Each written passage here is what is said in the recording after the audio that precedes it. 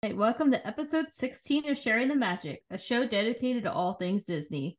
Join us as we explore this magical world. Whether you're a diehard fan or a casual visitor, this podcast is for anyone who could use a little extra pixie dust.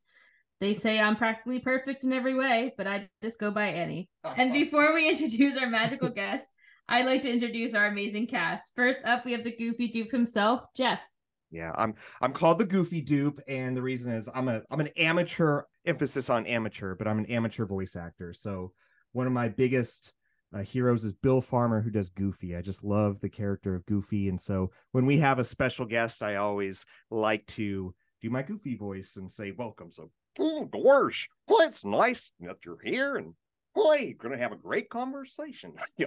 So welcome. There it is. Hannah's a lucky girl. No, I don't know. It's just a little off today, but No, it's great. In fact, when I was first working at Disneyland, Goofy used to hang out in front of Great Moments with Mr. Lincoln, so I have a fondness for Goofy. All right, we got a fellow. I tend to be partial myself, so. Next up, we have everyone's favorite Disney dad, Matt. How are you? I'm doing great. Really excited for tonight's episode. Awesome. All right, so our guest today is a former 50-year employee of the Walt Disney Company. Being a show producer of one of the most iconic Epcot attractions, producing the Disney galleries, and managing Imagineering at Disneyland Paris are just a few of the ways she left her mark on the company we all know and love. Her curiosity led her down the path of this accidental career. Without further ado, everyone, Peggie Farris. Yay! Hi, Peggie. How are you today? Well, thank you. Thanks for the introduction. And truly, I mean, my career, nothing turned out the way I thought it would. Yeah. It turned out way better, luckily. As life does, right? It's so weird. It's so strange how I think that idea is so profound where, we all have these. Mike Tyson said it. I don't know why I'm quoting Mike Tyson, but he said, everyone has a plan till you get punched in the face. And I don't know what it is about life, but I think there's so many times where we have all these, we have these bullet points or this checklist of everything that we want for our lives. And I don't know what it is. It just, I think for a lot of us, our stories are just so different. They, I think if we could look back and say, I thought my life was going to be this, and it is just so different. But then I don't know about you all, but I'm so happy it didn't turn out the way that I wanted it to. Correct. So Peggie, why don't you kind of walk us and the listeners through how you started this accidental career with Disney? Okay. Well, I grew up in Anaheim, and my mother would take my brother and me out of school on my April birthday, and we'd go to Disneyland. And we always had a wonderful time. I have great memories of those birthdays with my brother and my mom. So we went to the park about once a year when I was growing up. And then on summer evenings, my dad would help us climb up onto the roof of our house, and we would watch the fireworks, the Disneyland fireworks on summer nights. And then he would tell us, he'd been in the Navy in the Pacific. And so then he would teach us about the constellations and stars and planets and all of that stuff. So I have really warm memories of how Disneyland kind of factored into that. But the truth is, I never looked at the people who were working at Disneyland. Certainly the characters were engaging and, but we were just so entranced by the attractions that I never thought about the people being employees or cast members. Right. I never thought of it as a place to work. Anaheim was a lovely small town. My mom was a school teacher, elementary school. My dad was in real estate. We didn't travel except to maybe go on camping trips in the Sierras. So I didn't expect my life to take me to foreign countries. I didn't expect it to introduce me to remarkable people every day. I was expecting a nice life. I graduated from from high school, from Anaheim High, and went off to be a counselor at the local Y camp. We went up into the local mountains. I applied to one college, University of California at Santa Barbara, because it was so beautiful and a little far away, but not too far away. And when I got home in the middle of July, there was a rejection letter saying, sorry, but you're short. You didn't take Spanish 4. Oh. That science class, the physiology class you took, fascinating, but not accredited. Was it? Okay, I got this is where I'm like, I'm really. So it was 1 credit, wasn't it? Just 1 credit? One class. So, I don't know, well, like 3 credits or whatever. But now, knowing what I know today, if someone was telling me their story, I'd say, well, you could appeal, you could maybe, but I didn't. I just thought, okay, well, I'll go to school locally and then I'll transfer to Santa Barbara for my junior year. And a really good friend of mine, a girl I'd grown up with, said, well, as long as you're going to be going to school locally, you could get a job. And she'd been working at Disneyland all summer in the parking lot. She said, it's really fun, but tell them you'd like to be in operations. I had no idea what she was talking about, but I followed her recommendations. And my interviewer, a fellow named Fritz Opel, handed me a script for Storybook Land. And so I read, welcome to Storybook Land, everyone. My name is Peggie, and we're on board the Katrina. And the next thing I knew, I was wearing a little eyelet pinafore and sitting on a canal boat, taking guests through the mouth of Monstro the whale. And I loved it. Now, I only worked Friday and Saturday nights, 8 to midnight. Every college girl's dream, working on those weekends, noon to 4 on Sunday. But I really loved it. And then a couple of months into my Disney career, they said, oh, you need to go to the office. Your supervisor wants to talk to you. And my first job, I'm, pretty nervous. And I went into the office, and this young supervisor, Rich Battaglia, handed me a stack of paychecks, which I had neglected to pick up. And he said, payroll would like you to cash these. I thought, really? You get paid and you get to do this work? This is so much. So I had a great introduction. A couple of months into that, I got called into the office again. And this time, Ron Dominguez said, who was assistant director of operations, Ron said, well, things seem to be working out, and you like us and we like you. And there's some openings for permanent part-time. And it meant a better schedule, a little bit more pay, and going into summer that would be coming up, you'd get, nice, better shifts. And I said, well, Ron, this sounds great, but, I'm probably not going to be here that much longer. I mean, I'll be transferring in a couple of years.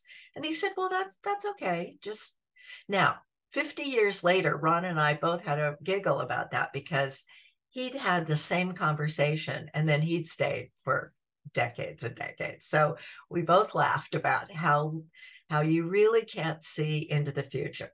Yeah. Then my supervisor, Rich Battaglia, was going to ask me out, but he couldn't because I was in his area. So he arranged a transfer for me to the Matterhorn. Oh, wow. The Matterhorn, that's got to be like a dream come true, right? Or not really for you. What was that like? Many of the young women I was working with on Storybook Land would have given anything to transfer to a fast-paced co-ed attraction like the Matterhorn. I was really happy on Storybook Land, yeah. But I thought, well, let's see where this relationship goes. And in fact, he's the one I'm going to dinner with tonight. So, right. What a twist! That's a story twist right there. So I was terrified of the Matterhorn to begin with, because if you were on dispatch, for example, and you let a bobsled full of Cub Scouts go, and then you let the halfbacks who were here for the Rose Bowl go without delaying that heavier sled, then eventually they would enter do little bumper cars a zone, and all the brakes on the mountain for both sides would be triggered, and then the attraction would stop and everyone would wait while a crew went up and released each. I thought, oh my gosh, I could bring this whole mountain to a stop, but it you get over those worries, and pretty soon I loved it. And then we opened New Tomorrowland in 1967, and then I do have a story about, again, things that don't work out the way you think, but Yeah. The foreman of the Matterhorn, a fellow named Chuck Abbott, and Disneyland people from the 60s and 70s probably, and the 50s maybe even, they know Chuck Abbott. He was just a remarkable guy and ran the Matterhorn like nobody's business. And so he said to me, there's this program called Disneyland Ambassador, and I think you ought to look into it. And this was going into its third year. So Julie Reams had been the first ambassador, and then Connie Swanson Lane. And so I went over, and they had an informational tea. Now, this is only open to young single women. And it was the first year they'd opened it up to ride operators. It had been, I think, exclusively maybe tour guides up to that point. Yeah. Anyway, I thought, well, this sounds interesting. You're the official host for Disneyland, and you greet visiting dignitaries, and you visit children's hospitals, and what a wonderful experience. So I applied, and I went through a series of interviews, and I ended up among the top 5. And they took us to the studio. This was 1966. Card Walker was the chief marketing officer at the time, and he interviewed each of us in his office. And he asked me about a film they were producing, Bedknobs and Broomsticks. And I thought, I didn't know you knew about films. What do I know about this? I'm sure it was a totally incoherent answer. I still don't have a good answer. Yeah. And but then they took us to lunch in the Coral Room, and Walt Disney was having lunch at a neighboring table. And I'd grown up watching Walt Disney on television every week. I felt like I knew Walt Disney. I mean, there was Santa Claus, my grandfather, and Walt Disney. Those were like so surreal. I love it. There he was. Yeah. Had he been in good health? This was like November of 1966. So he wasn't with us that much longer. And I think had he been in good health, we would have been introduced to him. But as it was, at least, I had a chance to see him. And then they chose Marcia Miner, a really poised VIP hostess, to be the ambassador that year. But I thought, I got into the 5 with no preparation. So I thought, I'll give it another shot. So I took out my first loan. I borrowed $500 and enrolled in John Robert Powers Modeling School. So I learned how to climb stairs gracefully, how to get in and out of a car, never wear pearls whiter than your teeth.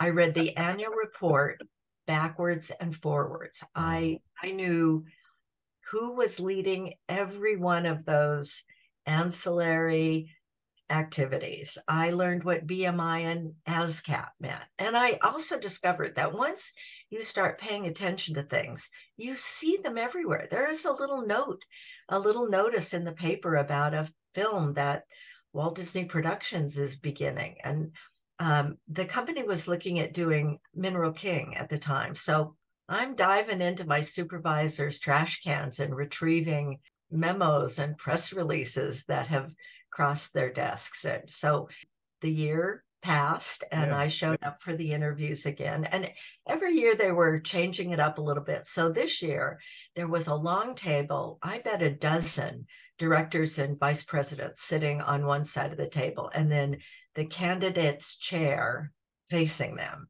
And I knew the answer to everything. I love that, because you're curious. And that's what, just when you're talking about the memos, and I could just, your eyes are glancing, scanning the things, that curiosity, I love how curiosity just pervades your story. That's just amazing.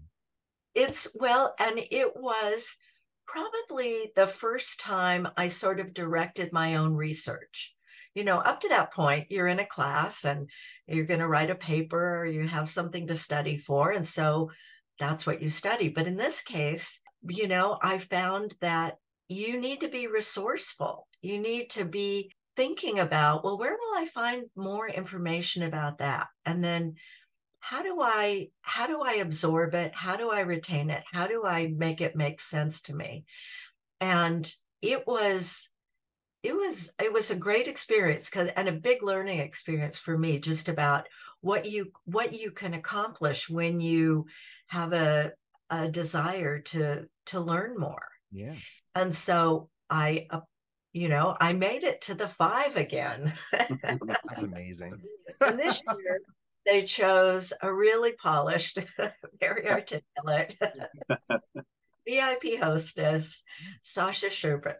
And I thought I gave this my best effort. So I'm happy with this. Mm-hmm. I didn't go out for it the following year because I just thought I'm not what they're looking for. And that's okay with me. I had a great experience. But it turns out that I guess I distinguished myself. And so in the spring of 1969, when they were preparing for the press conference in Florida that would announce what the first phase of Walt Disney World would be, and it would be opening in less than 2 years, they chose 10 of us. And so 6 of them were VIP hostesses and tour guides, and 3 of us were from operations, attractions, and then 1 young woman was from foods. And they took us, to prepare us for this event. We had material to read. They took us up to WED Enterprises and introduced us to Marty Sklar and John Hench and Blaine Gibson and, so many of those foundational leaders of WED at the time.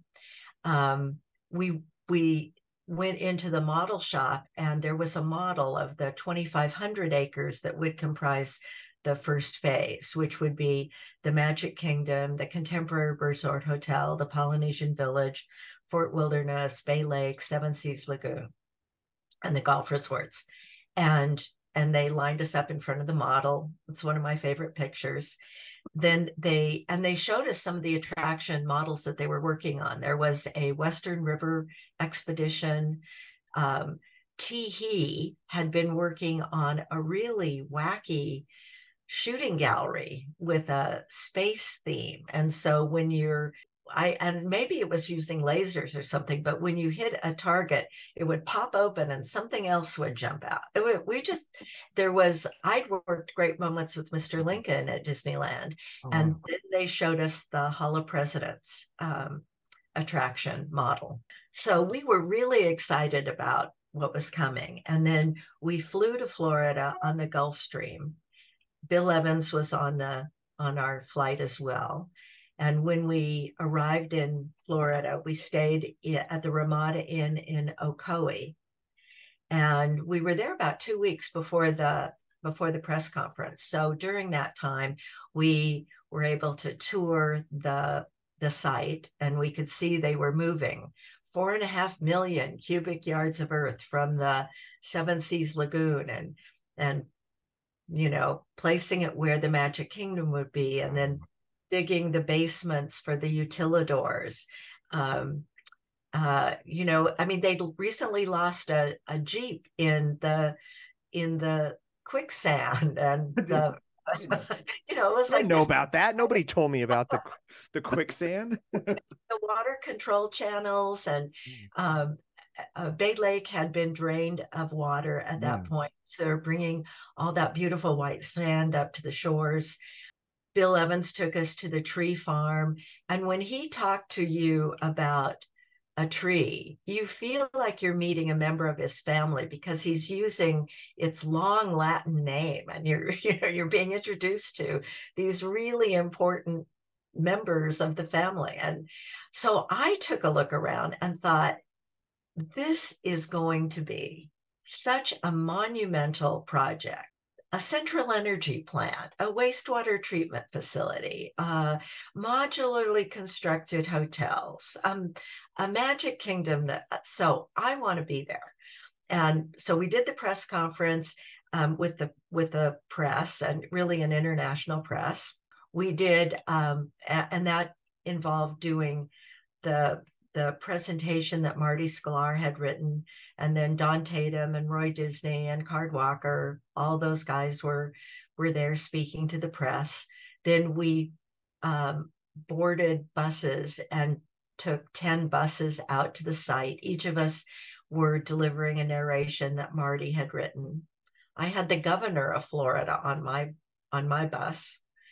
And I said something about, Bill had talked about the redwood trees and how we had to be careful because Florida, there could be freezes in Florida. And the governor grabbed my mic.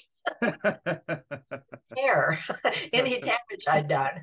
Unless it would be an inhospitable place to.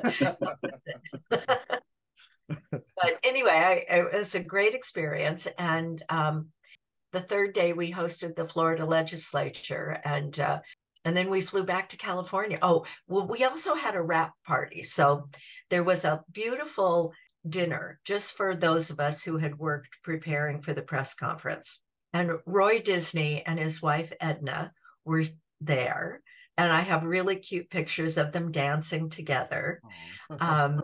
John Curry, Dick Nunes, Sandy Quinn, Mike Bagnall. I mean, there were just, lots and lots of Disney executives and people who'd really worked hard to put on this presentation. Bob Allen, we met such wonderful people. And then there was a kind of a picnic and barbecue at Bay Hill Country Club. And I have a picture of us sitting, there were 3 of us sitting at Roy Disney and Edna's feet while they're relaxing in their Adirondack chairs. And everybody just felt like it had gone really well and we'd gotten a great reception. And now in 2 years, we will be open. So I went back to California and talked to everybody I could about wanting to be part of Walt Disney World. And eventually somebody said, you should go talk to John Curry. He's the consummate hotelier. His family operated Yosemite, and he has a lot of hotel contacts, but I don't think he has any Disney contacts. And so he hired me, and I was supervisor of guest activities. So I arrived in January of 1971 and started preparing for supervising guest activities, which would be guest information desks in the Contemporary Resort and the Polynesian Village and the Mousquetaire clubhouses. What was that like? Because what a jump to me, what a jump from into that world. It seems like just a completely different world. So my mother had been an elementary school teacher, and I used to help her set up her classrooms. And when I was in school, my degree was in English, but I took games and rhythms and children's lit. I also took Indic mythology, Indian lit, art of the North American Indian, geography of Southwest Asia, and Celtic mythology, which play into my story later on. But so setting up the childcare facilities, buying the books, choosing the games and things, interviewing people to be part of my team who were comfortable working with young children, essentially 2 to 6 years old. Florida had regulations that said that if you kept children longer than, I think, 3 or 4 hours, then you had to provide separate napping facilities and a hot meal. And, that wasn't our plan. We said, this is a family resort.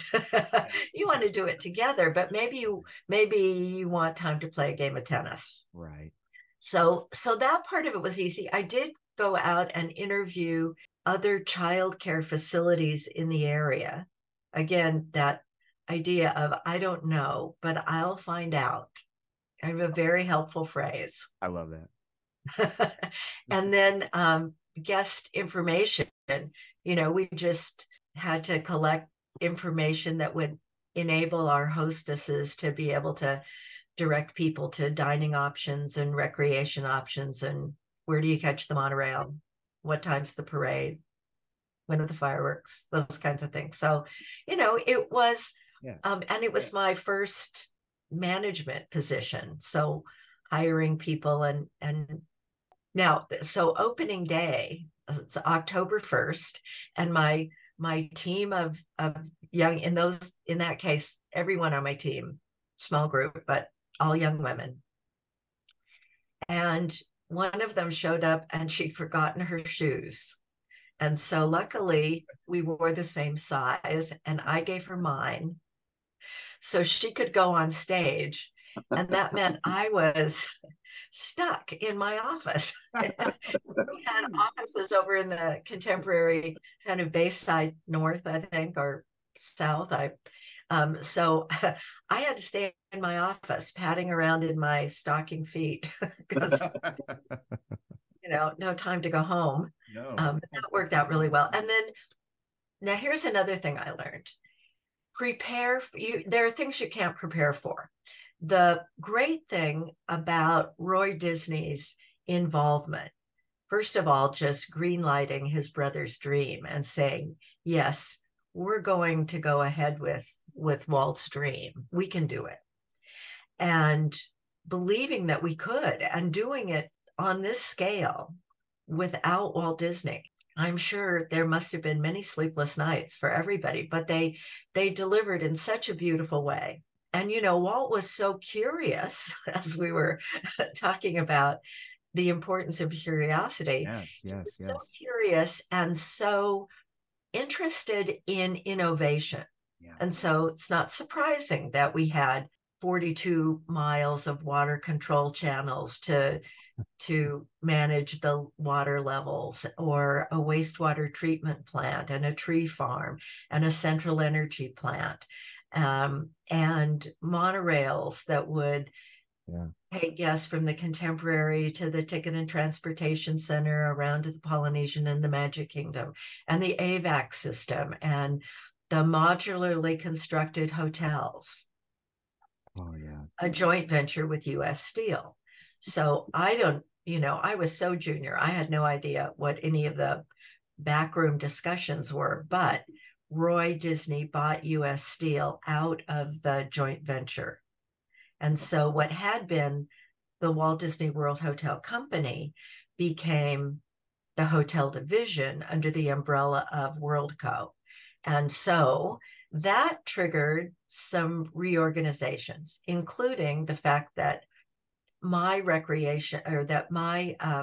hostess is sitting at a guest information desk in the lobby. That became redundant to recreation, also having a desk in the lobby. And so our teams were consolidated. And that worked great, except I know nothing about beaches and pools and lifeguards. And that's a bridge too far. Yeah. So one day my name did not appear on the schedule. And they said, you should probably go talk to Bob Matheson. So I did. Oh, no. And Bob, who was vice president of operations, said, well, Peggy, we have all and I'd known Bob Matheson when he was director of operations at Disneyland. And he'd been head of operations when they selected the 10 of us to go to Florida. But Bob said, we're sending you to marketing and you're going to be part of convention sales. Yeah.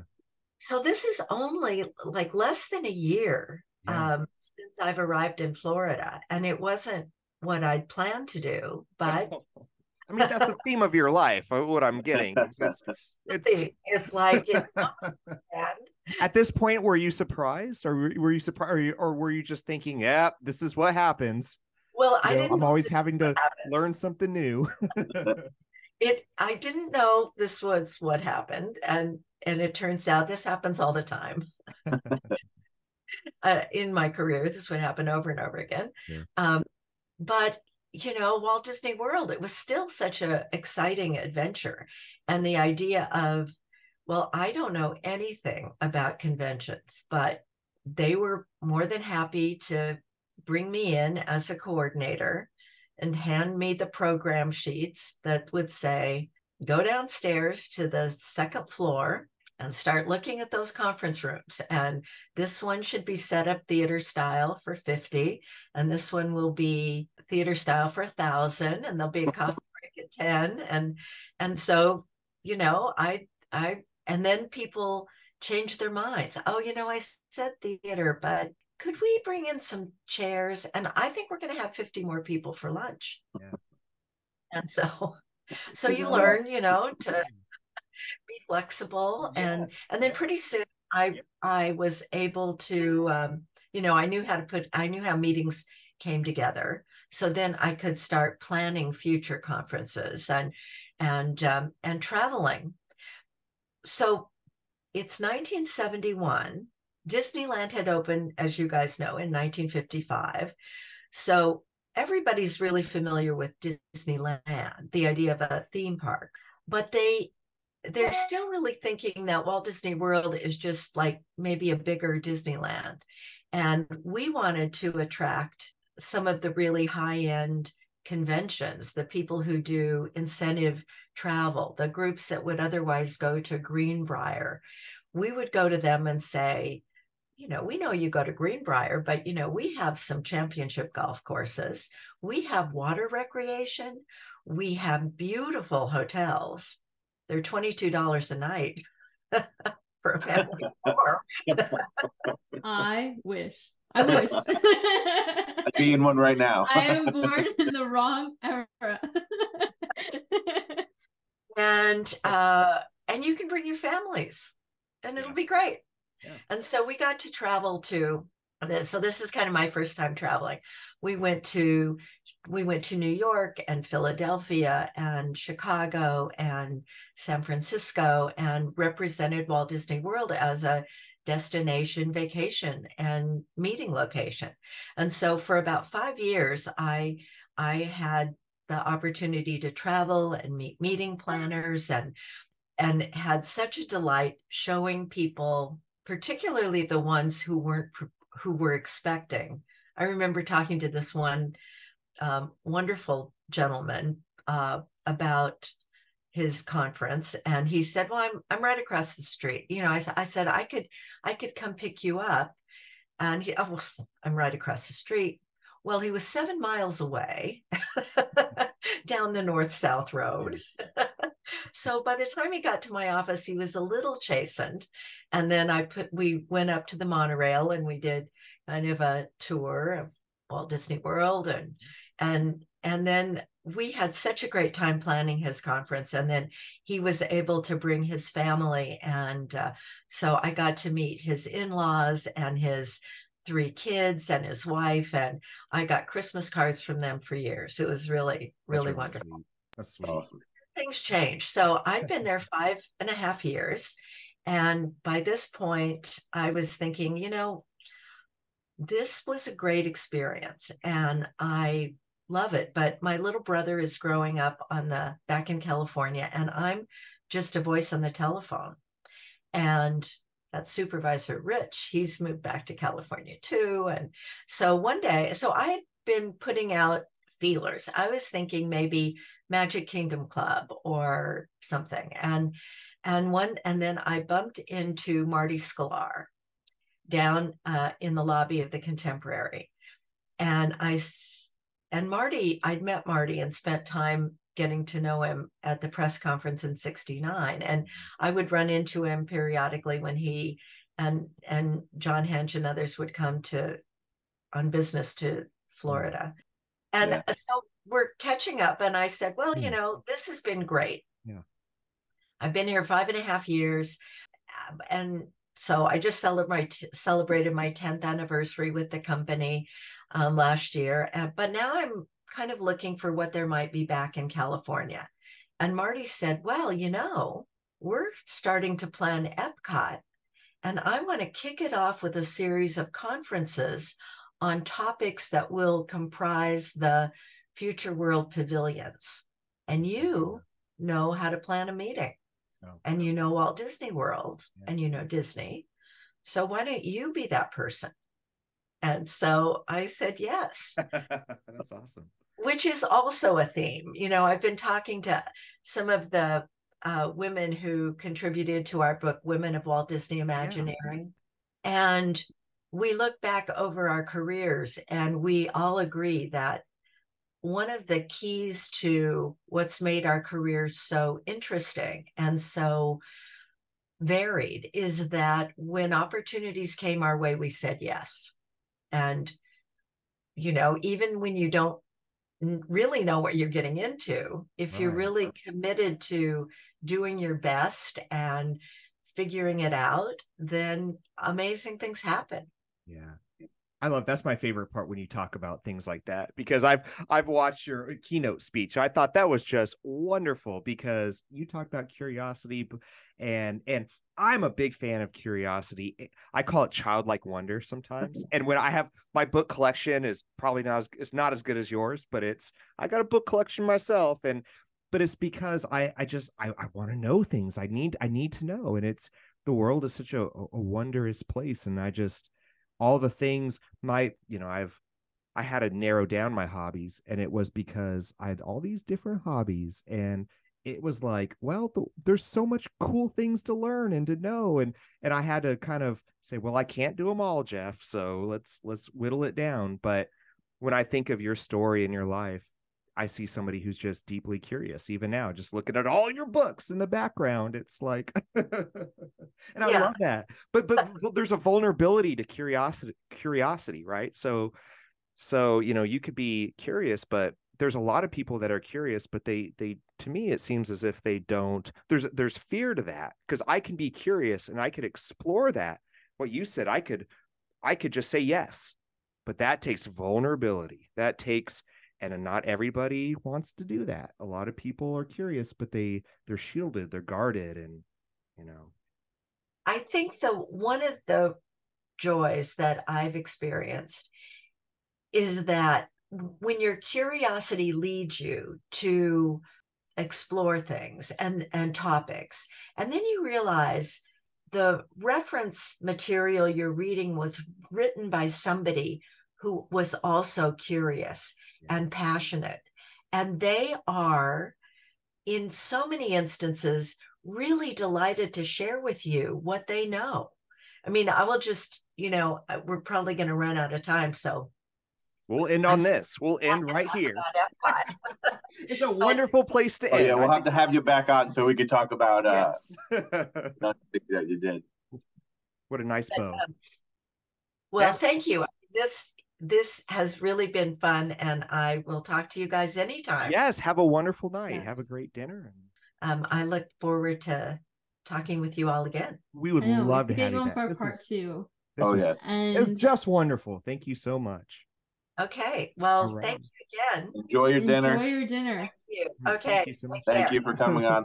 Have a good one, Peggy. Bye, Peggy. Bye. Thank you. Nice to meet you. Very nice to meet you. Thank you, Annie, Matt, Jeff. Yes. Good night. Bye. We want to thank Peggie Farris again for joining us on today's episode. You can check out more of Peggie's story in the Women of Walt Disney Imagineering book. We want to thank you all for tuning in to another episode of Sharing the Magic. As always, please hit that follow button to stay up to date on the latest episodes, and tell your friends to tune in wherever they listen to awesome podcasts like this one. You can also find us on Facebook, Instagram, and TikTok at Sharing the Magic Pod. Until next time, keep sharing the magic. Thank you.